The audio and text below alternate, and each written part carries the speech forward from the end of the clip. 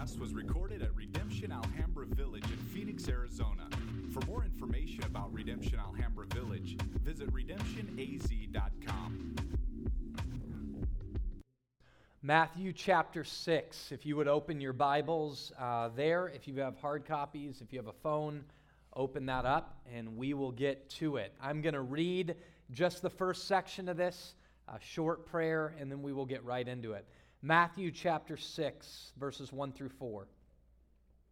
Beware of practicing your righteousness before other people in order to be seen by them.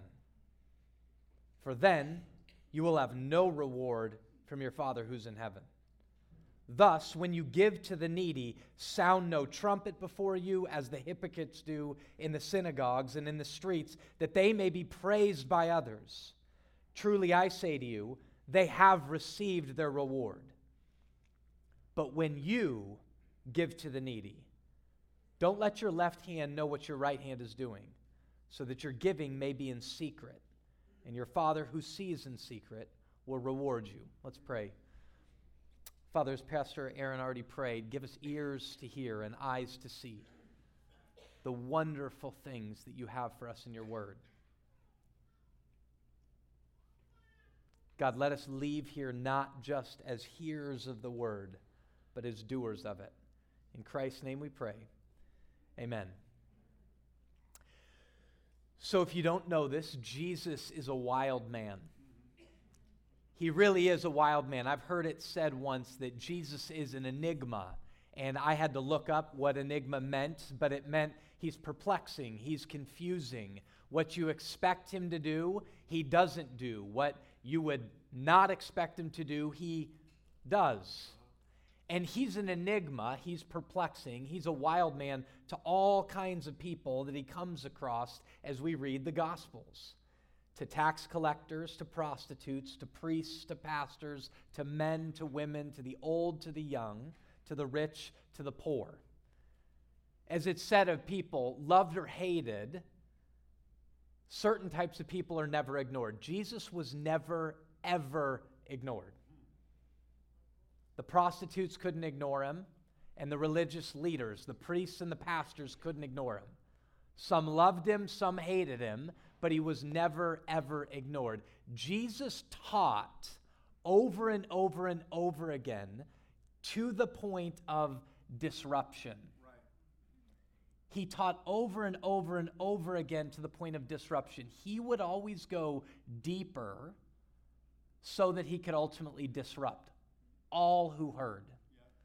Just so you know, nobody ever felt comfortable around Jesus in the midst of his teaching. Right. Ever. He was always calling a spade, and he was always saying, and it's actually worse than you think. Yep.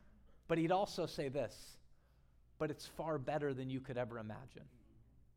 It's worse than you think, but it's far better than you could ever imagine. In this section that we get at today, and this is what Jesus does all the time, he really puts forth a sieve. If you don't know what a sieve is, if you think about walking into a kitchen and that thing that you're going to do, many things play out as a sieve, but a spaghetti strainer is a sieve. You put it out, you want the water out, you want the spaghetti to stay. I like cold brew coffee, so if you put the coffee grounds in one of those bags, it functions as a sieve, because I don't want the grounds in my coffee, so it holds them together and it leaves the coffee. Jesus puts forth a teaching to put a sieve in front of us for all of the right deeds we do. We'd call them righteous deeds, things that we think in the world, whether you're a believer in here, you're a Christian, or you're not. The things you do that you think are really good, he puts them before you as a sieve and basically said, what I want to leave at the end is your motivation and your intention. Right. Because there's all kinds of people out here who can do the right thing, and it in the end, because of your motive and because of your intention, because of our motive, because of our intention, it in the end not be right at all. Right. That's what Jesus is going to do. And he starts in verse 1 and he says this, beware of practicing your righteousness before other people to be seen by them. For if you do it like that, whatever it may be, you've received your reward already. and you will receive no reward from your Father who's in heaven. So that verse is what he then lays out. And he lays out what it would look like in giving to the poor. He lays it out in what it looks like in prayer. And he lays it out in what it looks like in fasting. But here's the way we're going to play out today's message for you all to remember it. It's in 2-4-1. So do this with me. Hold up a 2. 2, 4, 1. Here's the first thing. He presents two ways of righteousness. One is righteousness, quote unquote. The other one is legitimate, bold, real righteousness. There's two ways to pursue righteousness. One's real, one's not. The next thing is the four-dimensional effect to which way of righteousness you pursue. Okay? Two ways of righteousness, real and not. Four effects. Four-dimensional effect. And then the last thing is one divinely designed way to accomplish righteousness, to experience righteousness, to portray righteousness. So let's get at it. There are two ways to be righteous. There are two ways to be righteous that are very clearly laid out in this section in Matthew chapter 6. There's the way of self-righteousness and the way of real, God-centered, God-powered righteousness. So it's real simple. There's two ways. The way of self, which isn't real. It's fake.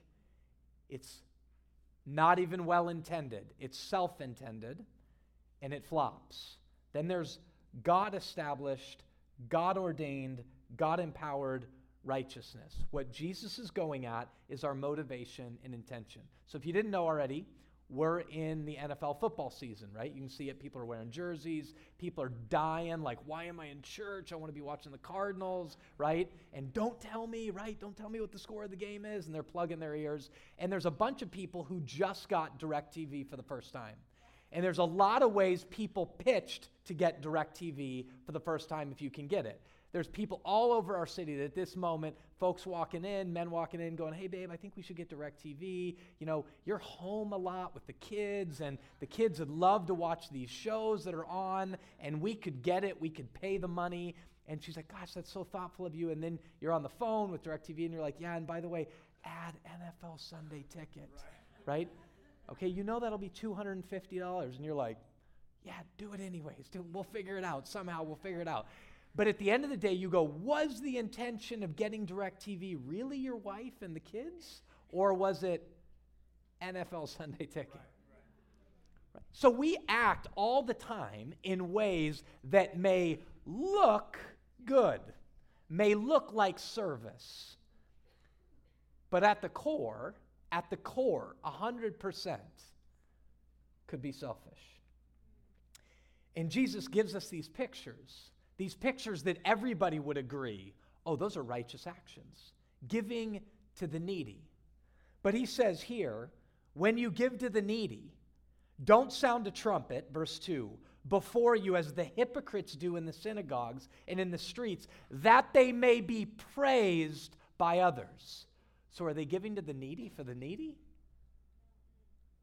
Or are they giving to the needy for the praise of others? When you pray, don't pray like the hypocrites who pray standing in eloquent language. Don't pray like them who pray in the synagogues and in the street corners that they may be seen by others. Truly, I tell you, they have received their reward. Verse 6, but when you pray, go into your room, shut the door, and pray to your Father who is in secret. And your Father who sees in secret will reward you. When you fast, man, nobody fasts anymore. Fasting? What is fasting? When you fast, don't walk into a room looking tired and somber and gray and hungry and thirsty, that everybody looks around and goes, oh, they must be fasting. Wash yourself up, tidy yourself up, spray on some perfume, walk in, open your eyes before you get in, and go in. Don't fast so that others can say, nobody fasting. You fast? Who do you fast for? Why do you fast? There's two words that are used here. One is a description of the people who pray to be seen. They're called hypocrites. But it's really important we understand biblically what a hypocrite is. Because, folks, I'm telling you, if a hypocrite is those people in this room who don't live up to that which they profess they believe, we're all hypocrites, of whom I am chief. There's all kinds of things. I believe that I believe that I believe that I don't sniff coming close to living into or living out of. A hypocrite in the Bible was a term that was used in the Greek world of a masked actor, one who is seeking to deceive others, who's saying, yes, I believe these things, who wants to be seen, who wants to be praised. And in the end, that pursuit of others' deception leads to their own self-deception. Now, let's be true. They started self-deceived, thinking they were fine, thinking it would be okay, presuming at that point it'd be fine to pull the wool over everybody else's eyes, that they at least would believe I'm great, that they at least would see me. But it's rooted in others' deception, the deception of others, which is at its core rooted in self-deception. That's hypocrisy. We're going to talk about this in a minute, because what's hard about deception, the seeking to deceive others, but ultimately self-deception, is the fact that deception is deceiving. You don't know. We don't know unless we get down and consistently ask ourselves two fundamental questions. Why am I doing this? Why am I saying this? Why am I posting this? Why am I going there? And then the second question, whom am I doing it for? The why and the who. Why am I doing this, saying this? Whom am I saying this for? In this section, the other word we have to focus on is this in secret. Give it in such a way that your right hand doesn't know what your left hand is doing, in a very real way. Do it in secret. When you pray, go into your room, close the door, and do it in secret. And your Father who sees in secret will see you. When you fast, don't do it to be seen by others, but do it in such a way that your Father sees in secret. What does this mean? Now, you need to understand the secret doesn't mean that the Christian faith, by Christian I mean those who really press in and seek to follow Jesus. Christianity is not a private faith. It's true truth. It's the true story of the whole world. Jesus is the Lord of the universe. That's a public truth. What he's saying is that what we do in public, the motives of it, the intentions of it are revealed in private.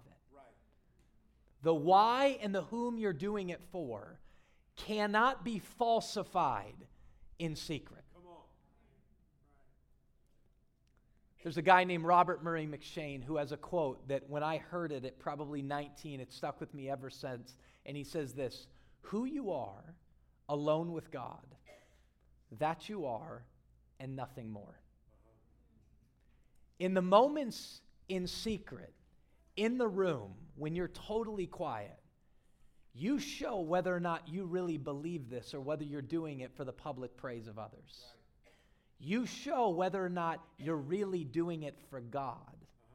That God, if nobody else sees these, it has zero effect on the social fabric of our city. I'm doing it because it's right. I'm doing it because it's for you. I'm bringing it forth as an offering to you. Not to stand in church and raise my hands and say, look at me. God, I want you. Faith is proved real in secret. it will be, and we're going to talk about this in a minute, it has to be expressed in public. But the true motivation and intention of it will always be revealed, of whether or not it's pure, whether or not it's others directed, namely God, in private. There's a guy named Charles Spurgeon who once told a story of a king, a farmer, and a nobleman. He told a story about a king, a farmer, and a nobleman. He said this: once upon a time, there was a king who ruled over everything in the land. One day, there was a gardener who grew an enormous carrot. When the farmer saw the carrot, he took it to his king and he said, "My lord, this is the greatest carrot I have ever grown. It's the greatest carrot I ever will grow. Therefore, I want to present it to you, my lord, as a token of my love and my respect for you." The king was touched and discerned the man's heart. So as the gardener turned to go, the king said, "Wait, you are clearly a good steward of the earth. I want to give you a plot of land so that you can have it freely as a gift, and you can garden it all. It's yours." The gardener was amazed and delighted, and he went home rejoicing.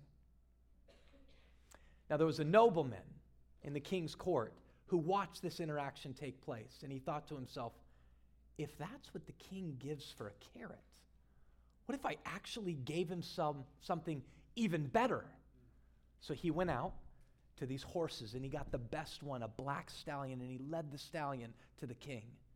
And he said, "King, my lord, I breed horses. This is the greatest horse I have ever bred and ever will breed." So he's repeating the man from the day before. "I want to present it to you as my token of love and respect for you." But the king discerned his heart, and he said, "Thank you," took the horse, and dismissed the man. The nobleman was distraught, perplexed, and angry. The king saw him in his perplexing nature, in his anger, and he said, "Let me explain. The gardener was giving me the carrot. You were giving yourself the horse. So let me ask you, when you give, are you giving the poor the gift, or are you giving yourself the gift? When you praise in here, are you giving God the praise, or are you giving yourself the praise? When you post on social media, do you really want our culture changed, or do you want everybody to recognize and think that you want the culture changed? When you post a picture of the kids that are lonely, do you really care about the kids that are lonely? When you work at work, do you work hard unto the good of your clients or the good of your coworkers, or do you just want them to think you're a hard worker? Because, folks, it matters. And it's not always easy to define, so you got to ask questions. It's deceiving, right? How in the world do we get underneath our self-deception to understand what's really there? Here's two things very clearly. The first one is the Word of God. In Hebrews chapter 4 says the Word of God, who the Bible says the Word of God's like a two-sided coin. It's Jesus and it's the Bible. It says the Word of God is sharper than any two-edged sword. It divides bone from marrow. If any of you have ever heard about a bone marrow transplant, it's incredibly painful and has to be done with incredible precision. The Word of God can pierce. It's so sharp, it can pierce to the division of bone and marrow. And then it says, it judges the thoughts and the intentions of the heart. So this, folks, is absolutely essential if we're going to disrupt, like Jesus is trying to do, self-deception. Yes. The other one in the chapter before it in the book of Hebrews says, brothers and sisters, sisters and brothers, don't forsake gathering together. Yep. Don't forsake gathering together, and gathering together in a diverse community, old and young, rich and poor, all types of ethnicities. Because if you do, you will be deceived. Because sin, it says you will be hardened by the deceitfulness of sin. But whether you gather in a community that makes the Word of God central, and there's other people's perspectives, they can go, hey, you're self-deceived. You think you're going on the right path, you're going on the wrong path. You think you're justified in taking those steps, you're not. You think that's going to lead to life, it's going to lead to death. Don't forsake gathering together, lest you be hardened by the deceitfulness of sin. Listen to me. Sin is not an out there reality that's stagnant. It's a dynamic, personal force, as God told Cain. It's crouching at your doorstep. Its desire is to master you. And sin and Satan and his cronies, demons, are horrible masters. But Jesus is the greatest of the emancipators. It wasn't Abraham Lincoln, folks. It's Jesus. Your motives, our intentions matter. They matter in a four-dimensional way. There's two ways you can go: self or pure, true, into Christ, into relationship with him, and it has massive effect. In simple form, the reason I say four-dimensional is this.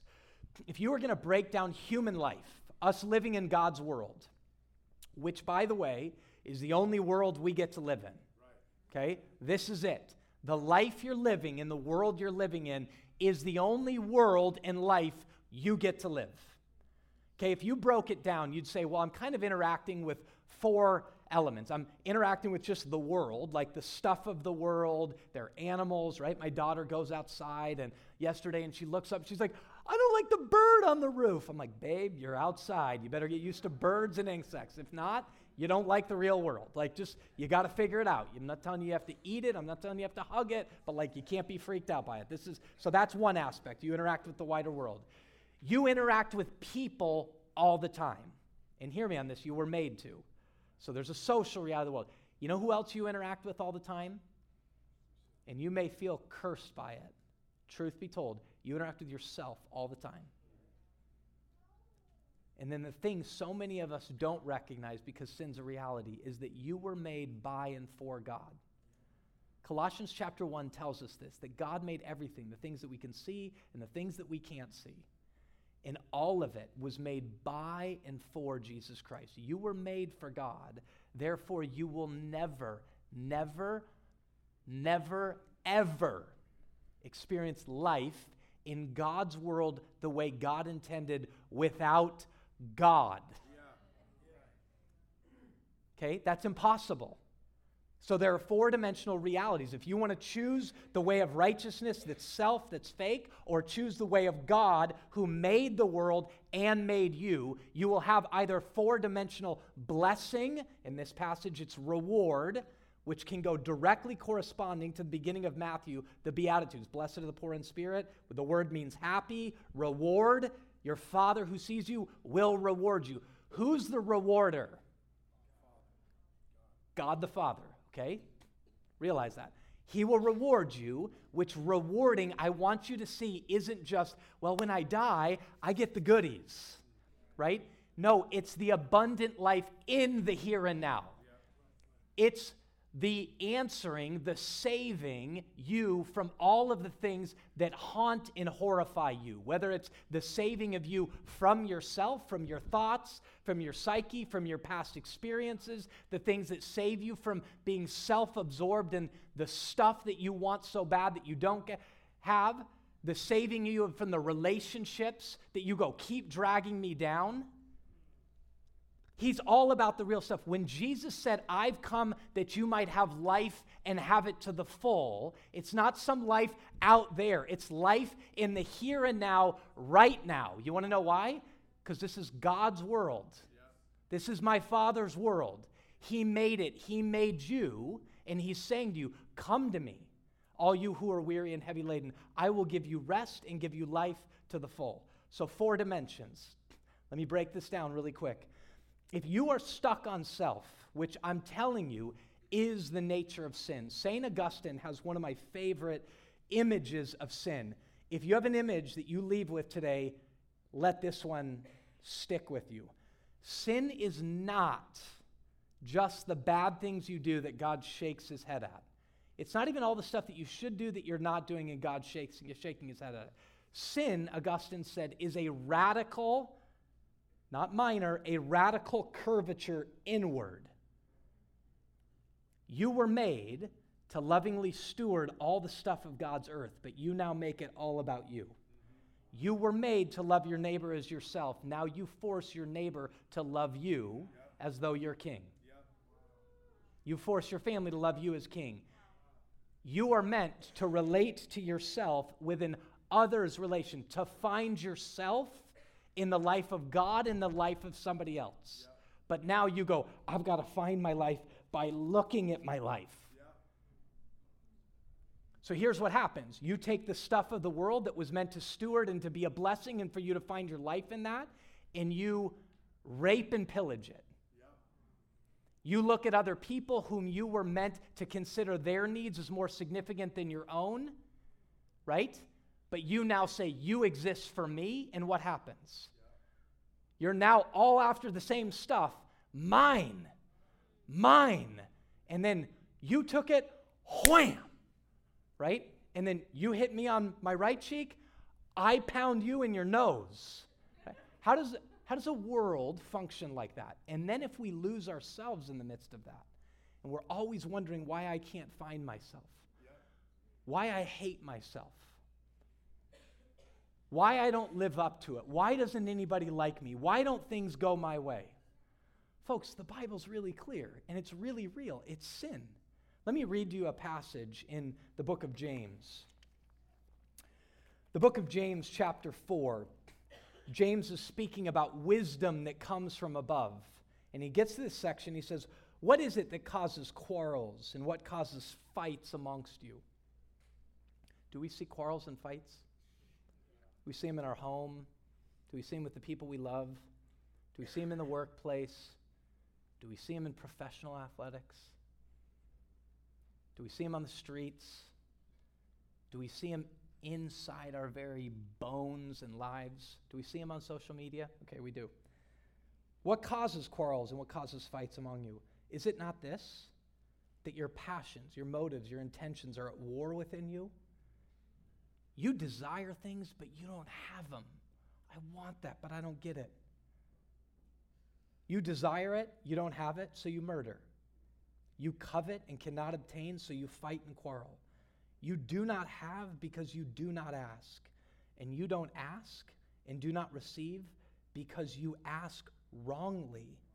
You ask to get stuff for you, to spend it on your own passions, to spend it on your own desires. You adulterous people, do you not know that friendship with the world is enmity, hatred with God? Now let me just break this down for a minute, because this whole passage is about God. If you make friend with the world, with sin, and you curve in on yourself and you keep going at yourself and it's all about you and everybody's against me and it's all about me, you create enmity with God, who the Bible says is life, who is health, who is peace, who is abundant life, who is joy. Pick your path, folks. The path of self that leads to darkness and destruction, the path to God, which is a path to others that leads to life and life to the full. God means, and his redemption is all about, yes, you experiencing life eternally with him forever. But it's all about the here and now. It's about psychological health. It's about relational health. It's about figuring out how to live as though this is a temple of the Holy Spirit. It is fundamentally at its root about your life with God, who's the maker of all things, the creator of everything you can see and that you can't see, and he wants you to live redemptively in harmony with all of it. Well, that's kind of pie in the sky, Tyler. What do we do then in a world with this amount of hostility, with this amount of hatred, with this amount of enmity, as the Bible says? When somebody does want to punch me in the face. Well, it was preached about last week, and you want to know what the answer is? The antidote to hatred, the antidote to self-absorption is selflessness, costly love. And we will never experience costly love unless we're rooted in the God who is love. You know, 1 John 4 says that. God is love. Jesus says to us, I come to give you life and give it to the full, but I'm the branch, I'm the vine, you're the branches. If you remain in me and I in you, you will bear much fruit. The language of in, Paul, who's the author of most of the New Testament, uses the language of in Christ. Okay, think of that imagery. The branches. If you remain in me and I in you, you'll bear much fruit. Apart from me, you can do nothing. Paul uses the language of being in Jesus 157 times in the New Testament. Here's what God's after with you. This is what this whole passage is about. Intimacy. He wants you to be in him and he in you. He looks at the Father when he's praying in John 17. He says, Father, make them one. As I am in you and you are in me, God, make them one in each other because they are one in me. What does it say in Colossians? Here, there is no barbarian. There is no Scythian. There is no slave. There is no free. Why? Because Christ is all and in all. Is that him saying you're not black and you're not Asian and you're not white and you're not rich and you're not poor? He isn't saying that. He's saying in Christ we're one. So all of the pains that you have are our pains. All the privileges that you have are your privileges. But that all comes from his offer to you to say, be in me. Be in me and I in you that you may bear much fruit. That's the one, 2-4-1. The one divinely designed way to pursue righteousness is in Jesus Christ. Amen. Now, I've used a ton of language here to say that God's good. I'm trying to portray language of the Bible to say what the psalmist says. Taste and see that God is good. So let me start by giving you one specific, simple example. If you're going, I don't even know what it means to be in Christ, stay here. And when I say that, stay in this community. A community that takes the scripture seriously, that will walk you into Christ, and it's messy, and it's dirty, and it's dark. But in the midst of it, you watch your mess, and you're like, I've got a little more life in my step. I'm beginning to understand repentance isn't a scary word. And here's the truth for a bunch of you. There's all kinds of people out here that in the end, when I say the offer to you fundamentally affects everything, but the offer to you is, do you want God? Yeah. That's the offer. There's a bunch of people in this room going, I don't really know if I want God. Yeah. Because truth be told, you don't really know if God is good. Even when the psalmist says, taste and see that God is good, you're like, I don't really know if he is good. And when the word Father is used 10 times in this passage, there's a bunch of people in this room, they're like, I didn't even know my dad. Or I hate my dad. And I don't like that language. But I want you to know something. Every reason of why you can despise the word Father is because at its core, you know what it's supposed to be. That's why you're angry. Because you know what it's supposed to be. Everything you know it's supposed to be, God is. So when he says, pray like this, Our Father, who art in heaven, hallowed, great are you, God. When he says that, in Luke chapter 11, he says this, go to God. He says, what good father, the father you know that's good, what good father, when a daughter asks him for bread, will give her a stone. When she asks for fish, will give her a scorpion. None. And he says this, every good father wants to give and will give good gifts to his children. And then he says this, and how much more will he give the Holy Spirit to those who ask? Now you go, what in the world does that mean? The book of Romans says this, his Spirit, the Holy Spirit, will testify with your spirit. You want to know what the ultimate promise is? That you are, by God's actions, children of God. His Spirit will testify with your spirit, you are mine. And how does God treat his children? How did he treat his son? This is my beloved child with whom I am well pleased. God sings over you. If you believe in him in Christ, he's singing over you. He dotes over you. Hear this as we leave. God loves you. at infinite cost to himself, at keep cost and cost and cost. He gives himself to you. God loves you. If you want to know how to love the world, you will never know love for the world until you experience the love of Christ. Let's pray.